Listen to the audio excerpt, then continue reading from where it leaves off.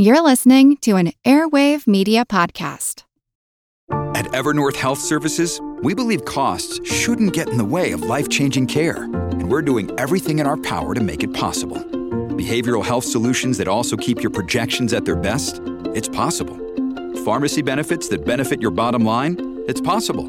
Complex specialty care that cares about your ROI? It's possible. Because we're already doing it. All while saving businesses billions. That's Wonder made possible. Learn more at evernorth.com/wonder. Traffic jams, tailgating, pile-ups. Ugh, the joys of driving. How could it get worse? The federal government wants to have a say in what you drive. That's right. The Biden administration's EPA is pushing mandates that would ban 2 out of every 3 vehicles on the road today. Don't let Washington become your backseat driver. Protect the freedom of driving your way. Visit EnergyCitizens.org. Paid for by the American Petroleum Institute.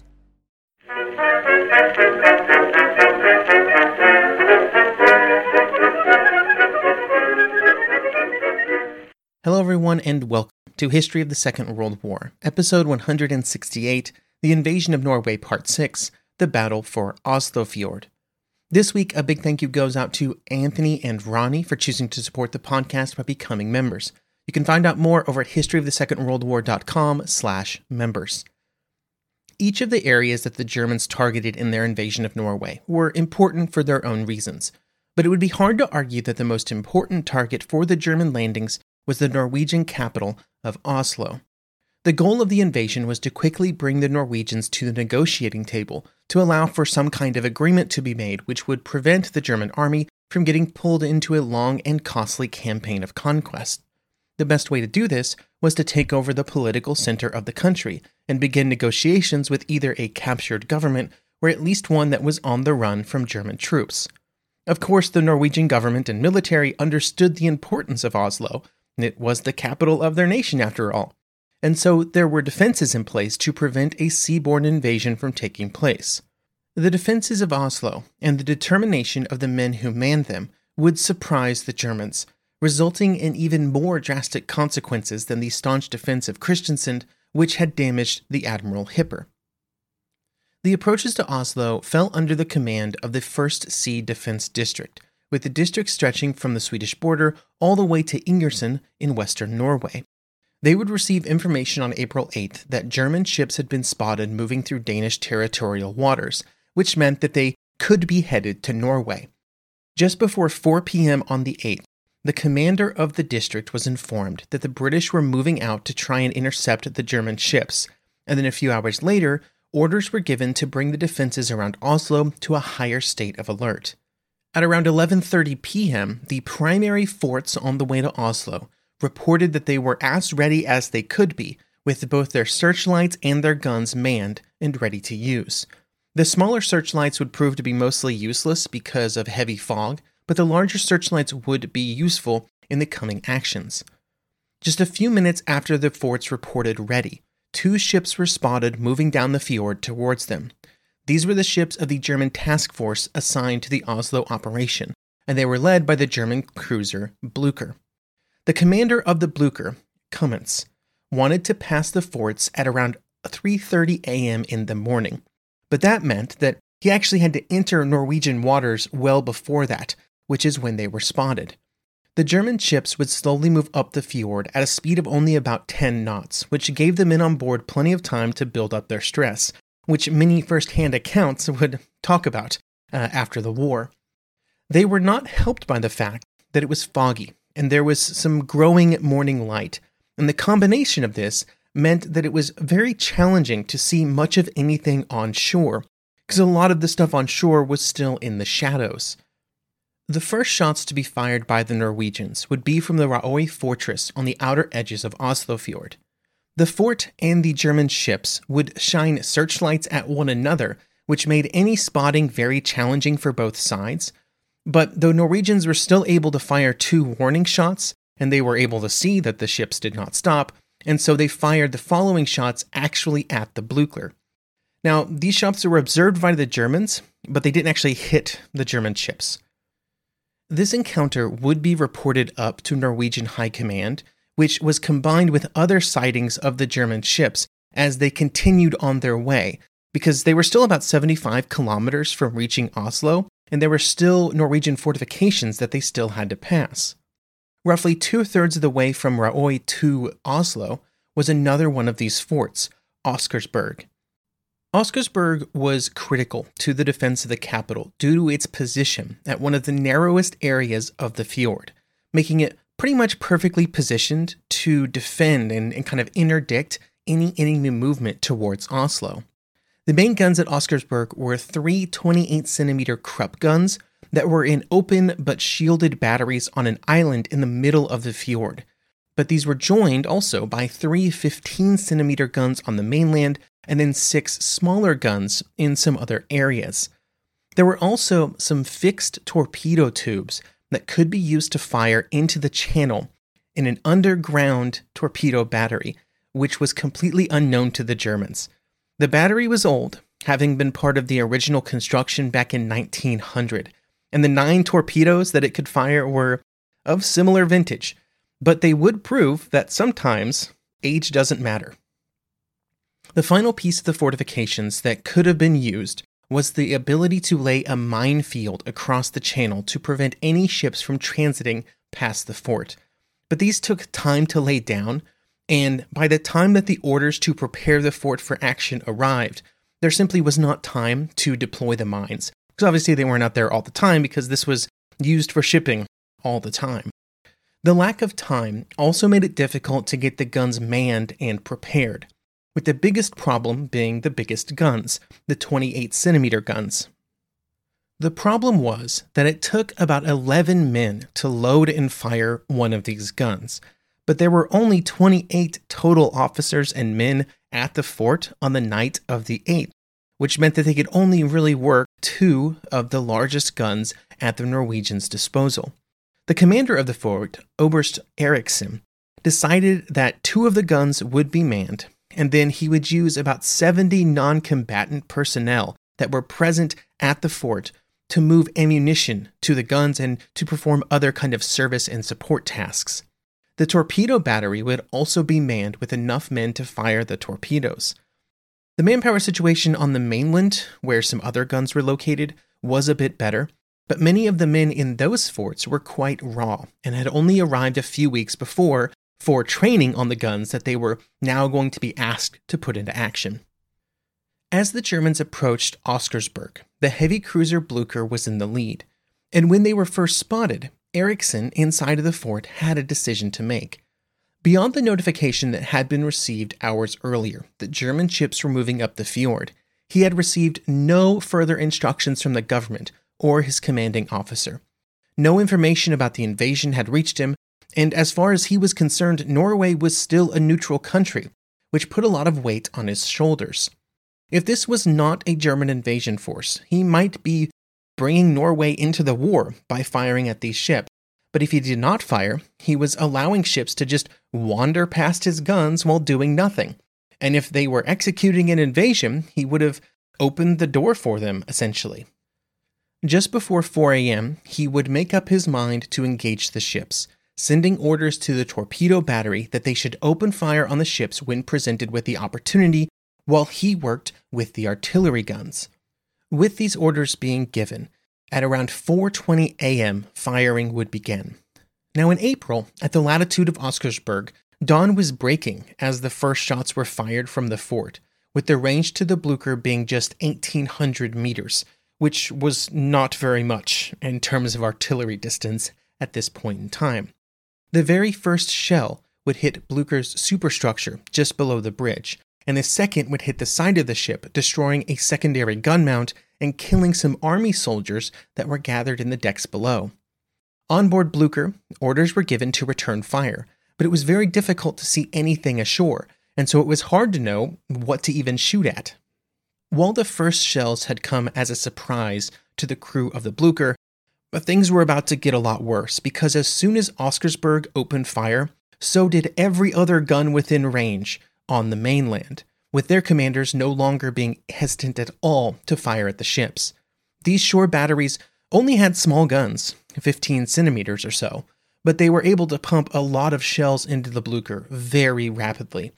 The biggest problem that the Blücher had was that even these small shells were able to easily penetrate and damage the ship's superstructure, given the very small range that they were operating at. This caused fires to begin in the upper works, with a fire consuming the entire center of the ship by the time that the Blücher had mostly made its way past the Norwegian guns. And just as it got past those guns, it came into view of the torpedo battery. These torpedoes were in fixed tubes, so the officer in charge of them, Anderson, had precisely one chance to fire them at the German ship before it was no longer within the kill zone. But just before 4:30, and with the ship on fire, it was easy to see exactly what he was shooting at, although it was moving slower than expected. So Anderson kind of played with the timing on the torpedoes, and then he pressed the firing key when the range was only 500 meters. Anderson would later say that he had never thought that he would actually fire these torpedoes in anger, but that did not stop him from using them in the moment. 2 torpedoes were fired, and both would hit, with the crewmen of the Blücher later recalling that they felt and heard heavy explosions. The torpedoes had hit very close together near one of the port side boiler rooms, and even if the crew of the Blücher did not yet know it, these torpedoes sealed the fate of the ship. As the Blücher was getting hit by torpedoes, behind the German flagship, the Deutschland-class cruiser Lützow was now receiving its own fire from some of the Norwegian shore batteries.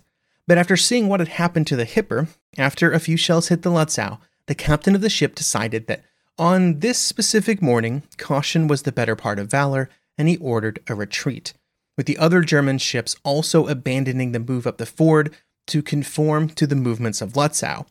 They left behind the Blücher, but that's just how it is sometimes, I guess.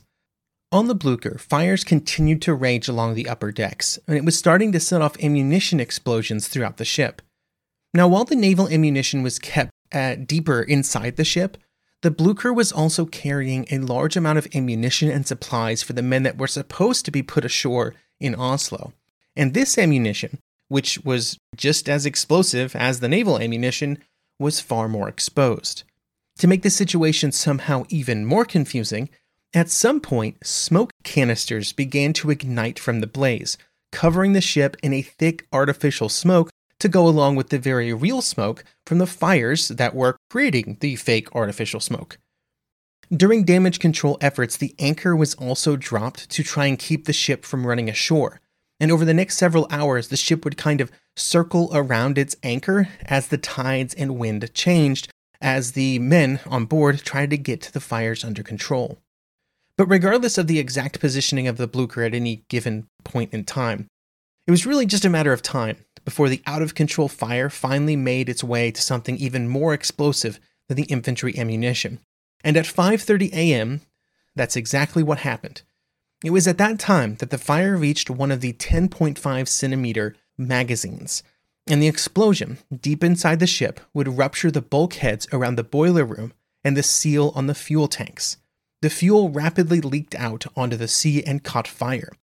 At the same time, the ruptured seals and the ruptured bulkheads from the explosion caused the flooding from the torpedoes to suddenly massively expand. Without any other options, the captain ordered the crew to begin to abandon ship. But the only way to deliver this message was man-to-man because all of the ship-wide communications had been destroyed. As the decision was made to abandon the ship, work began on trying to slip the anchor chain so that the ship would now actually drift closer to shore before the men were in the water. Basically, they wanted to beach the ship at this point. But as the ship started to list, slipping the chain became impossible. When the list reached 45 degrees, the order could no longer be delayed, and the crew began to abandon ship. Men jumped overboard and began swimming to shore, which was at least 300 meters distant. And while there were many survivors, hundreds of sailors and soldiers would die. The exact number seems to be uncertain due to German attempts to downplay the disaster during the war and then their long occupation of Norway, which would make it difficult for others to come verify their story. But the numbers do seem to range from around 350 to over 1,000. Back on the Lützow, the captain of the now lead German ship did not really know what had happened to the Blücher. All that was known was that the cruiser had taken heavy fire from the Norwegian guns, was burning, but had continued on.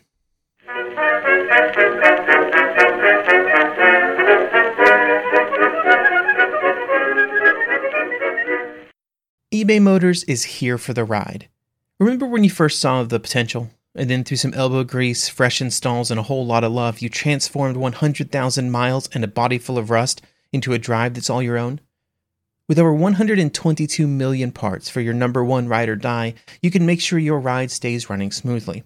Brake kits, LED headlights, exhaust kits, turbochargers, bumpers, whatever your baby needs, eBay Motors has it. And with eBay Guaranteed Fit, it's guaranteed to fit your ride the first time, every time, or your money back. Plus, at these prices, you're burning rubber, not cash. Keep your ride or die alive at ebaymotors.com. Eligible items only. Exclusions apply. Traffic jams, tailgating, pile-ups. Ugh, the joys of driving. How could it get worse? The federal government wants to have a say in what you drive. That's right. The Biden administration's EPA is pushing mandates that would ban 2 out of every 3 vehicles on the road today. Don't let Washington become your backseat driver. Protect the freedom of driving your way. Visit EnergyCitizens.org. Paid for by the American Petroleum Institute.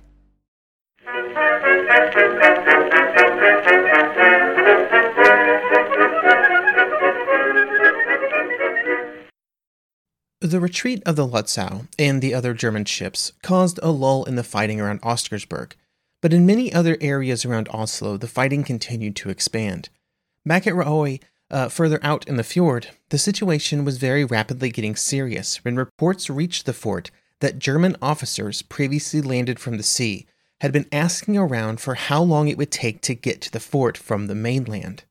Shortly after these reports arrived, another set of reports also arrived that there was a German landing near one of the fort's batteries, and so a hasty ground defense force was thrown together. Every available body on the island, including gun crews from the other guns and anti-aircraft units, were thrown together. Bringing together all of these men brought the number up to about 100, and while they had 2 machine guns, they had no real ability to actually attack the German troops that had landed. And so all they could really do is create a perimeter around the German landings and prevent them from taking over more of the island. Then at around 8 a.m., orders arrived from Outer Oslofjord Naval Defense District that all hostilities were to end and that all defenses were to cease firing. Hesitant to follow these orders out of a concern that they might be a German fabrication, the commander of Røy, Major Inger, worked on verifying the authenticity of the order. He would determine that it was a genuine order, and so he ordered all of his men under his command to cease firing. This would be the fate of many small Norwegian units over the course of April 9th, a general feeling that they had the local situation somewhat under control, but they were then forced to surrender as the general situation completely collapsed around them. While the landings were happening at Røy, back at Oscarsburg, the failure of the initial German advance caused the Luftwaffe to be called in to bomb the defenders of the fort. Luftwaffe bombers would arrive at about 7:45 a.m. to drop their bombs, with the bombs being dropped over the next several hours. Not continuously, kind of off and on over the next several hours. At midday, the Lutzow moved in to do a bit of shore bombardment. All of this caused a large amount of smoke and dust, but was not really that effective against the defenses or their defenders. Even with the fort seeming to be damaged, Captain Thiel of the Lutzow was still very hesitant to give things another go, and instead moved his ships to the nearby port of Horten. When they arrived at Horten, he found it already occupied by German troops, and troops from the Naval Task Force were landed to reinforce them until they could be moved to Oslo. At around this time, the Norwegian Admiral Smith Johnson, who had commanded the naval bases at Horten, was brought on board the Lutzow and was asked to order Oscarsburg to surrender. Smith Johansen refused, with the reasoning that after he had surrendered Horten to the Germans, he no longer had the authority to give any orders. Back near Oscarsburg, the next German move was to land troops at Drøbak, which was a Norwegian fort on the mainland near Oscarsburg. The commander of the garrison, Captain Inger, not to be confused with that Major Inger from Røy, knew that the Germans were landing but was hesitant to open fire without explicit orders from Oscarsburg, which did not arrive. And so instead of preparing a resistance, Inger left his bunker to open discussions with the German officer who appeared to be in charge of the situation, and a surrender was quickly agreed to. back on Oscarsburg, the situation was obviously quickly deteriorating. Observers from the fort could clearly see the landings that had taken place at Drobak, and there were reports that the Germans were already in control of Oslo, that the government had fled the capital, and that other attacks were happening all over Norway. After discussions with his other officers, Eriksson, seeing no real point in further resistance, decided to open discussions with the Germans. Eriksson was quite the negotiator, or at least was stubborn enough to get better terms than some other garrisons on the morning of the 9th. The agreement, which was eventually reached after several hours of negotiations and the German desire to just get it over with, was that the enlisted men and civilians from the fort would be released as soon as possible, and the officers would simply stay at the fortress for the time being. The Norwegian flag was also allowed to fly next to the German flag the next morning. It was on that morning, the 10th of April, that the German ships led by the Lotzow were finally able to pass through the areas around Oscarsburg, reaching Oslo at 10:45 in the morning. The efforts of the forts in the fjord, led by the men at Oscarsburg, had delayed the German naval force for around 30 hours. After the war, Eriksson would have to sit through 2 different investigative committees into his actions, with the charges that he acted without specific orders during the events of April 9th and 10th. Unfortunately, he would die in 1958 before his actions would be exonerated, followed by a statue being placed of him at Oscarsburg in 1995. While the naval situation was working itself out, there were many other German operations occurring around Oslo, with one of them being an attack on the Fornebu airfield to the southwest of the capital. Fornebu would be the 3rd airfield that was seen as critical to the success of the German invasion, with Aalborg and Sola being the other 2, both of which we covered last episode. At Fornebu, the plan was much the same as at the other airfields, with about 340 German paratroopers dropping on the airfield, clear it for a large number of infantry to be landed from transport planes. While at Aalborg and Sola, the plan was generally followed quite closely. At Fornebu, things began to go off script when some of the paratroop transports ran into clouds and fog on their flights in.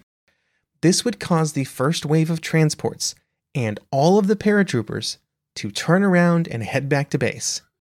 There was just one problem. The second wave of transports carrying the infantry were already in the air and were on their way to land at the airport, and they would not receive the information that the paratroopers had turned back. Over Fornebu, there were also 8 Bf-110s that were in position to provide air support for the paratroopers, but then they were late, and they continued to be late.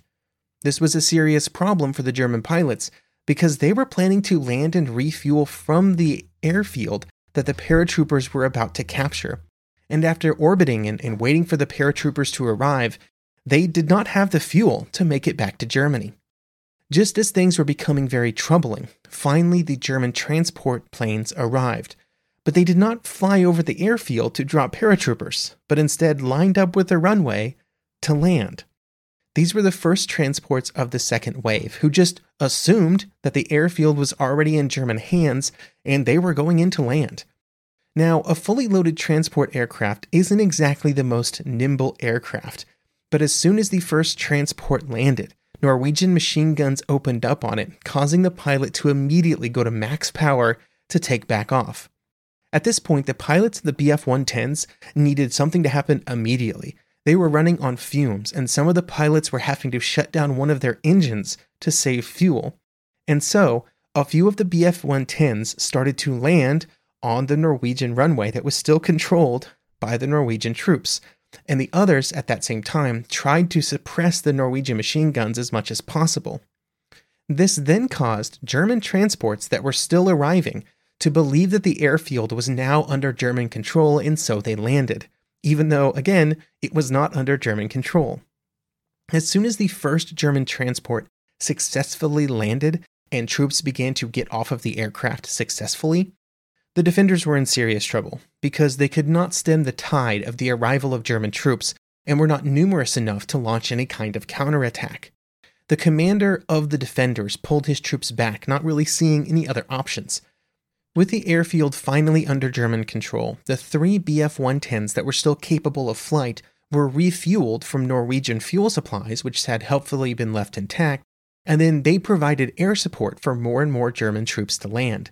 There were several German and Norwegian casualties, and 2 German aircraft were destroyed, with 5 damaged. But the overall attack on Fornebu was a really lucky break for the Germans. It could have been an absolute disaster.